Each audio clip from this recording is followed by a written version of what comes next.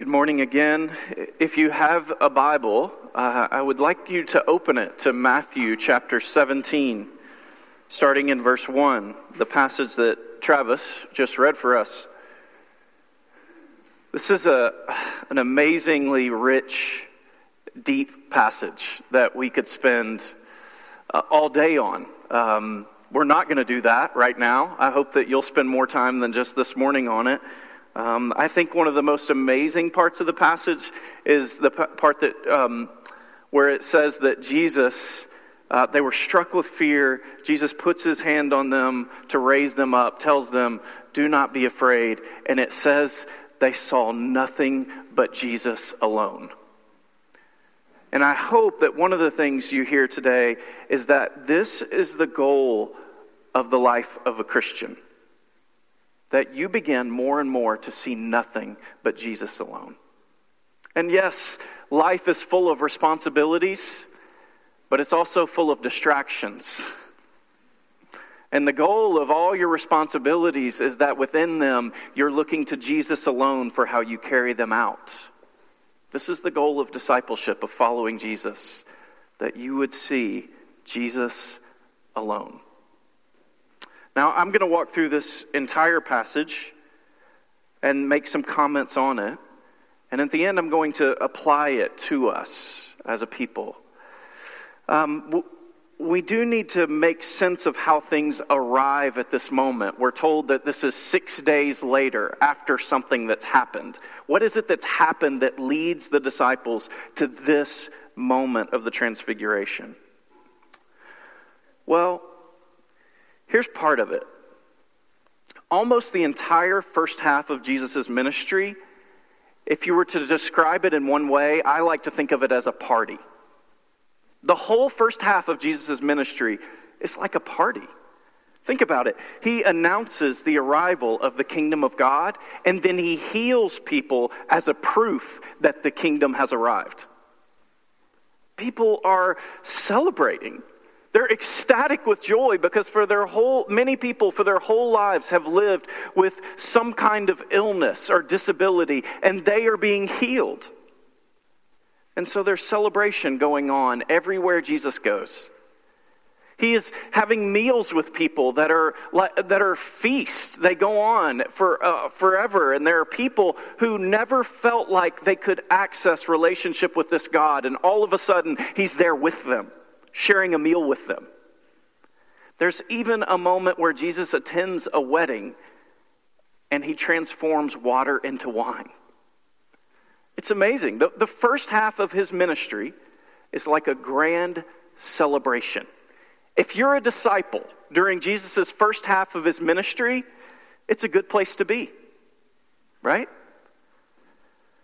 But then, the second half of his ministry, the mood starts to change. And that's what's happening right before the transfiguration.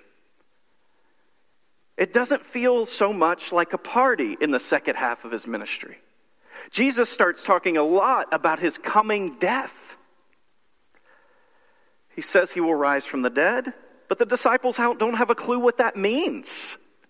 All they understand is that he's saying he's going to die. How can these two things fit together? The first half of his ministry that was like a grand celebration, and the second half where he's saying, I'm going to have to die. Literally just before our passage today, Jesus talks about his coming death in detail. And Peter tries to rebuke Jesus. He tells him he will not let it happen. And Jesus rebukes Peter about as strongly as someone can be rebuked. And then he tells all the disciples that he is not the only one who will have to die. They will all have to die in their own way if they're going to follow him. So here's what the disciples are struggling with in this moment. They cannot make sense of how the first part of Jesus' ministry, the arrival of the kingdom of God, the celebration and the feasting, fits with the second part, his death, and the strange part about a resurrection. And now Jesus is telling them that this has something to do with them as well. It's hard for them to fit all of it together. The glory of it all, and now the suffering. But think about it, the same can be true for us. It is hard for all of us to fit together all the elements of our own lives. The beauty of our lives at moments, and also the pain of our lives at the same time. This is the moment when the transfiguration happens.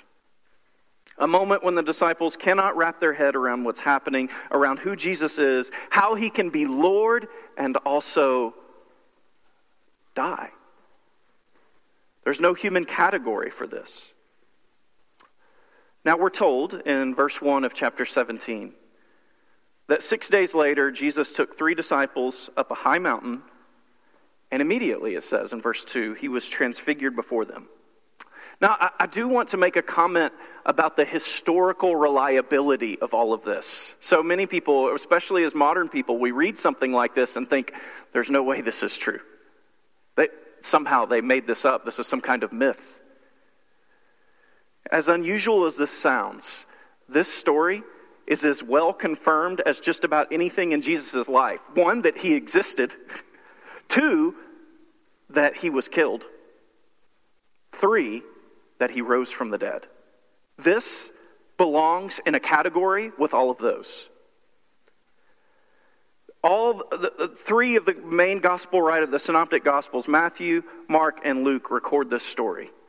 Also, Peter is still talking about this story 30 years later in 2 Peter. We were with him on the holy mountain. 1 John, 50 years later, is saying, we beheld his glory. This happened. This is not a myth. This happened. Peter says in 2 Peter chapter 1, we did not follow cleverly concocted fables when we made known to you the power and return of our Lord Jesus Christ. No, we were eyewitnesses of his grandeur. We were with him on the holy mountain. Matthew describes what this looked like in verse 2 of chapter 17. His face shone like the sun, and his clothes became white as light. Now, I want you to think about this. Light is not reflecting off of Jesus as if the sun hits him and then his face reflects it. See, that's what happened to Moses. Moses was in the light of God, and then his face took on the light and it shone. That's not what's happening with Jesus. Light is coming directly from Jesus. It is shining from his face. When we read this, we should think of what we're told, that Jesus is the light of the world. This is not a metaphor. It's not figurative. It's literal. Jesus literally is the light of the world. You know, the sun, it is after Jesus. So it's not as if the sun has light and then Jesus has light. No, the sun comes after Jesus. It has light because Jesus is the light, and he made it. Jesus is the light of the world. John the Apostle describes Jesus in this way too, in a vision recorded in the book of Revelation. His face shone like the sun shining at full strength. That's Revelation chapter 1, verse 16. And the clothes take on the light of Jesus, the light that emanates from him. Moses and Elijah, then we're told they appear with Jesus. Why would it be that Moses and Elijah would appear with him? Well, Moses and Elijah are the 2 greatest Old Testament figures. Moses represents an epic of God's law coming to Israel. And then Elijah represents all of the prophets who pass on God's message to his people, Israel, when they're in rebellion. And Jesus is fulfilling both of them. The ministry that Jesus is carrying out is a fulfillment of all the ministry of the Old Testament. But on top of that, Moses and Elijah both suffered deeply in their faithfulness to God. And so could it be that they are encouraging Jesus in what's to come in his own ministry, and the faithfulness that will be a deep suffering for him. Now Peter sees what's happening here, and he offers to build tents for the three of them. I'm thankful that things like these are recorded in Scripture. I really am. Jesus doesn't take him up on the offer, but he also doesn't scold him for it. Peter is, in a way, innocently and lovingly saying, Jesus, I'm willing to do anything for you. And that fervency, that willingness to do anything, that means something to God. Even if it's misdirected at the time, it means something to God. Now, while Peter is talking, a cloud overshadows them. Clouds in the Bible represent the presence of God, the Holy Spirit. So the cloud overshadows them, and a voice comes, and this is verse 5 of chapter 17, and it says, "This is my one dear Son, my beloved one, in whom I take great delight. Listen to him." Now, it's important we realize that we only hear God the Father speak twice over Jesus.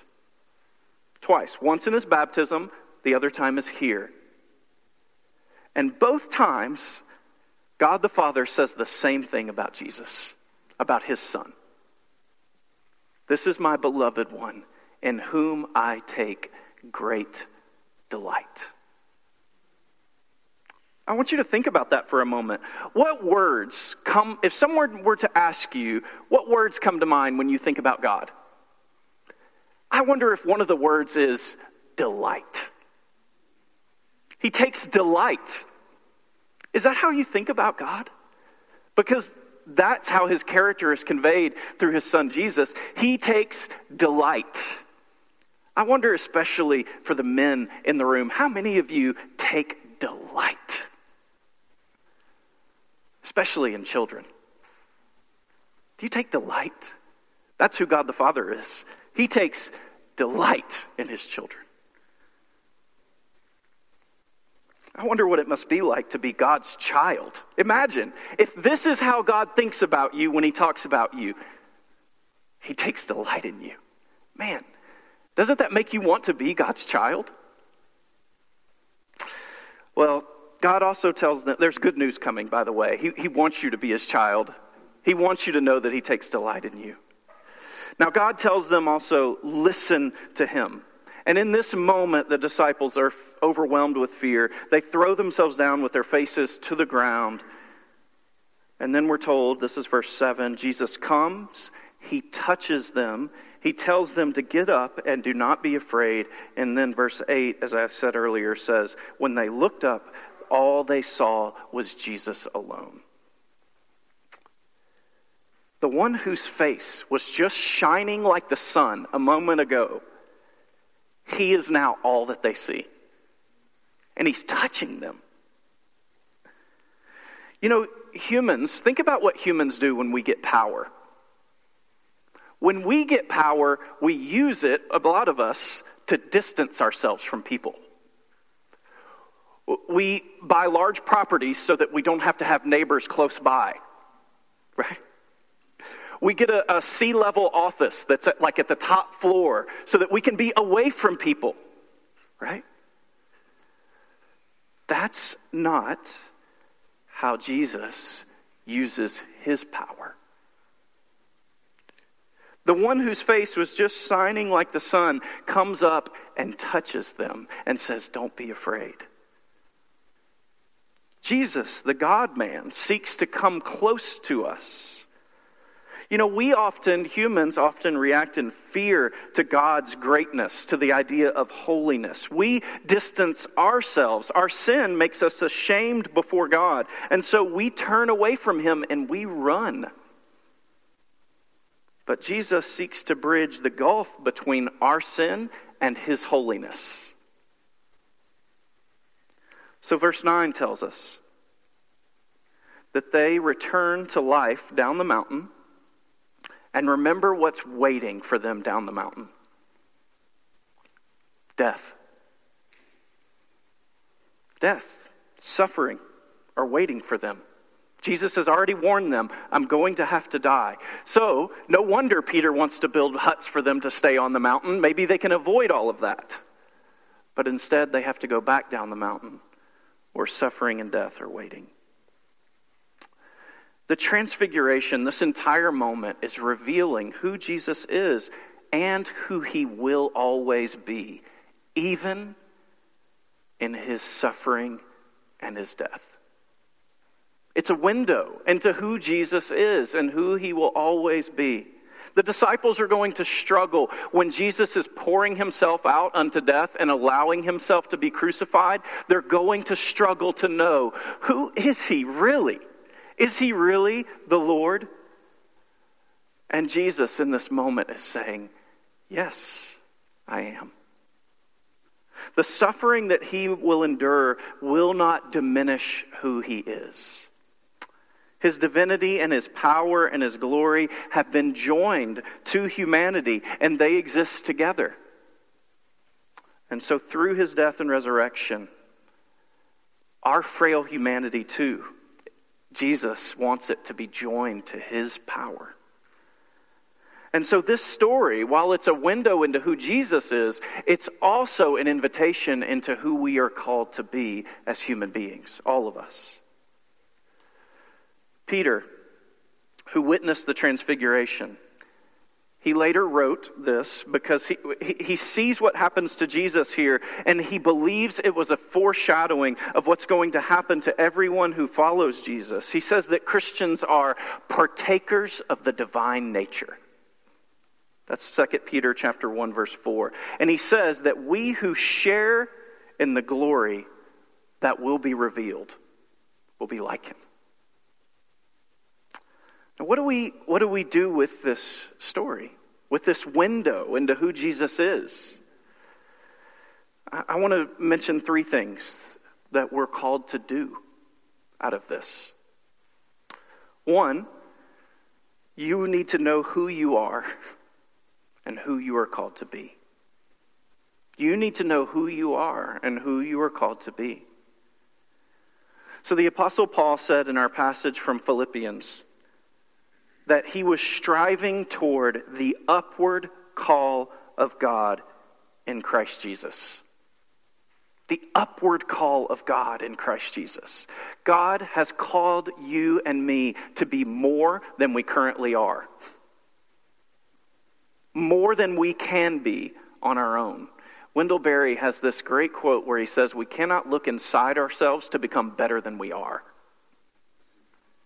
We cannot look inside ourselves to become better than we are. We have to look outside ourselves.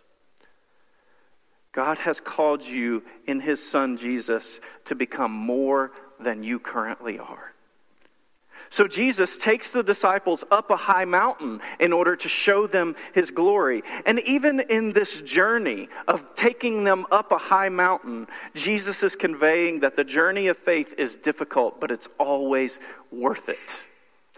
I went hiking this week, and it was this hike that I had not been on before. You descend, and then you have to turn around and go back up. And it's terrible. I thought I was in decent shape.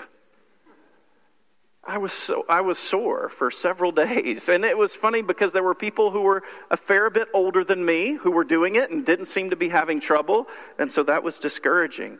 But that going up and up and up, there's a promise in that, isn't there? If I do that over and over and over again, that will change me. The journey of faith is like that. It takes hard work, but it's worth it, and it will change you. Don't settle in your life with God and in your life with others. Don't settle. You're called to be more than you currently are. Know who you are and who you're called to be. You're called to be a child of the Most High, a son or daughter in whom the Father delights. You are called to be a partaker of the divine nature and to share in the glory that is to be revealed. Jesus' face was shining like the sun, and his clothes were shot through with light. And you're to take on that same light. Know who you are and who you're called to be. 2, you need to know how you become who you're made to be. You can't do it on your own. Remember what Barry says, don't look inside yourself to become better than you are. Remember the phrase from the story of the Transfiguration. When they looked up, all they saw was Jesus alone. And this is how you become who you're made to be, by growing in such a way that more and more you see Jesus alone. The goal of your life becomes to see Jesus. When we see him, the Apostle John writes, we will be like him because we will see him as he is. And I know this is difficult for all of us because life is so full of responsibilities and pressures. But we don't always help ourselves either. Sometimes we take on responsibilities that are not ours to take on. Sometimes we go after the distractions that keep us from looking at Jesus alone. And we surrender to them. I wonder if you're saying no to those things that would distract you from seeing Jesus alone. I wonder if you're holding on to responsibilities that are not truly yours to hold. And then I wonder, in the responsibilities that are yours, are you seeking Jesus alone in those to serve him? Again, the Apostle Paul writes in Philippians, what I used to see as assets, I now see as liabilities because of Christ. I now regard all things as liabilities compared to the far greater value of knowing Christ Jesus my Lord, for whom I have suffered the loss of all things. Indeed, I regard them as dung, that I may gain Christ. Are you letting go of all your liabilities and the things that keep you from seeing Jesus alone? Now, Lent, I want to do a plug. I'm going to say this again later. We're starting Lent this week. It is a season in which you are called to reset your life and your focus on Jesus alone. It's an opportunity to refocus yourself. And so we encourage each other during this season to set aside the distractions. Enter into intense seasons of prayer and scripture and fasting and giving of yourself and your resources so that you begin more and more to see Jesus alone. I hope that you'll consider committing yourself to this season in significant ways, in a way that stretches you. Lastly, I want you to know, Jesus wants you to know, that suffering will never diminish you. Suffering will never diminish you. This is what Jesus was revealing to the disciples. He had told them, I'm going to have to die. And they could not wrap their minds around, how in the world could you still be Lord and lay your life down? And Jesus goes to the mountain, reveals to them who he is in the core of his being. And then he tells them, you're going to have to walk this way too. The disciples have to descend down the mountain, back into that valley of life. And they're having to learn that Christ's resurrection glory is not going to be obtained apart from suffering. His suffering does not deny or negate his glory. His suffering only proves his glory. And the same is true for you and for me.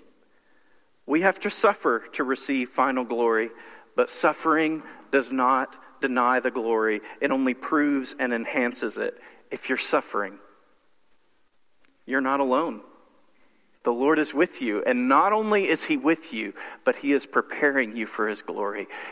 Paul said in Philippians chapter 3, I will do anything so that I might attain to the resurrection from the dead.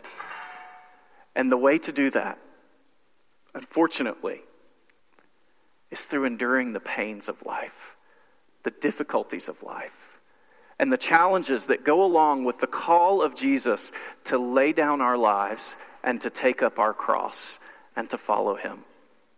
So again, know who you are, know who you are called to be, know how you become who you are made to be through Jesus alone, and know that whatever sufferings you must endure, it will not diminish who God has made you as his child. Amen.